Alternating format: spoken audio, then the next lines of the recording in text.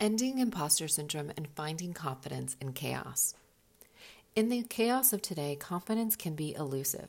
Social isolation and virtual meetings keep us from experiencing the smaller daily interactions which give the ego a bit of a boost.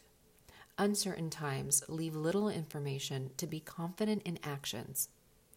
Feeling inadequate, dwelling on the past, self-doubt, anxiety, negative self-talk, and distrust in your abilities are signs of a lack of confidence and imposter syndrome. At the core is fear and insecurity. Fear that something will yield a negative result, and the idea of being undeserving of good things. Throughout the workday, we are busy trying to make sense of information, or the lack thereof. There is an impulse to take control by understanding and drawing conclusions.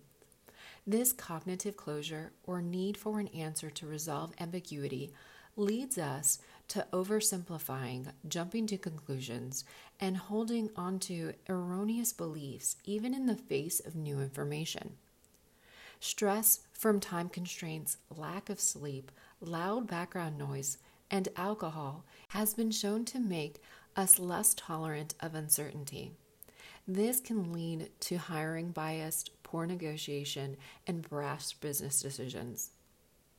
To find certainty in chaos, begin by identifying when or in what situations you feel the least confident. Explore the root cause and consider intervention to minimize negative feelings. As you put your fear into perspective, consider ways you can experience smaller, incremental success to build confidence. As you are taking these mini risks, try to maintain an optimistic outlook. Visualize a successful experience. Give yourself some positive self-talk and question your inner critic. Know you are inherently deserving and let your purpose guide and focus your efforts. When you experience success, take a moment to celebrate, giving your subconscious a lingering reminder of how good it feels. To build confidence and address imposter syndrome, know the signs that your confidence is waning. Understand that you are not alone. 70% of individuals will experience imposter syndrome at least once in their life. Acknowledge your feelings. Exercise self-compassion. Focus on your strength. Let go of perfectionism.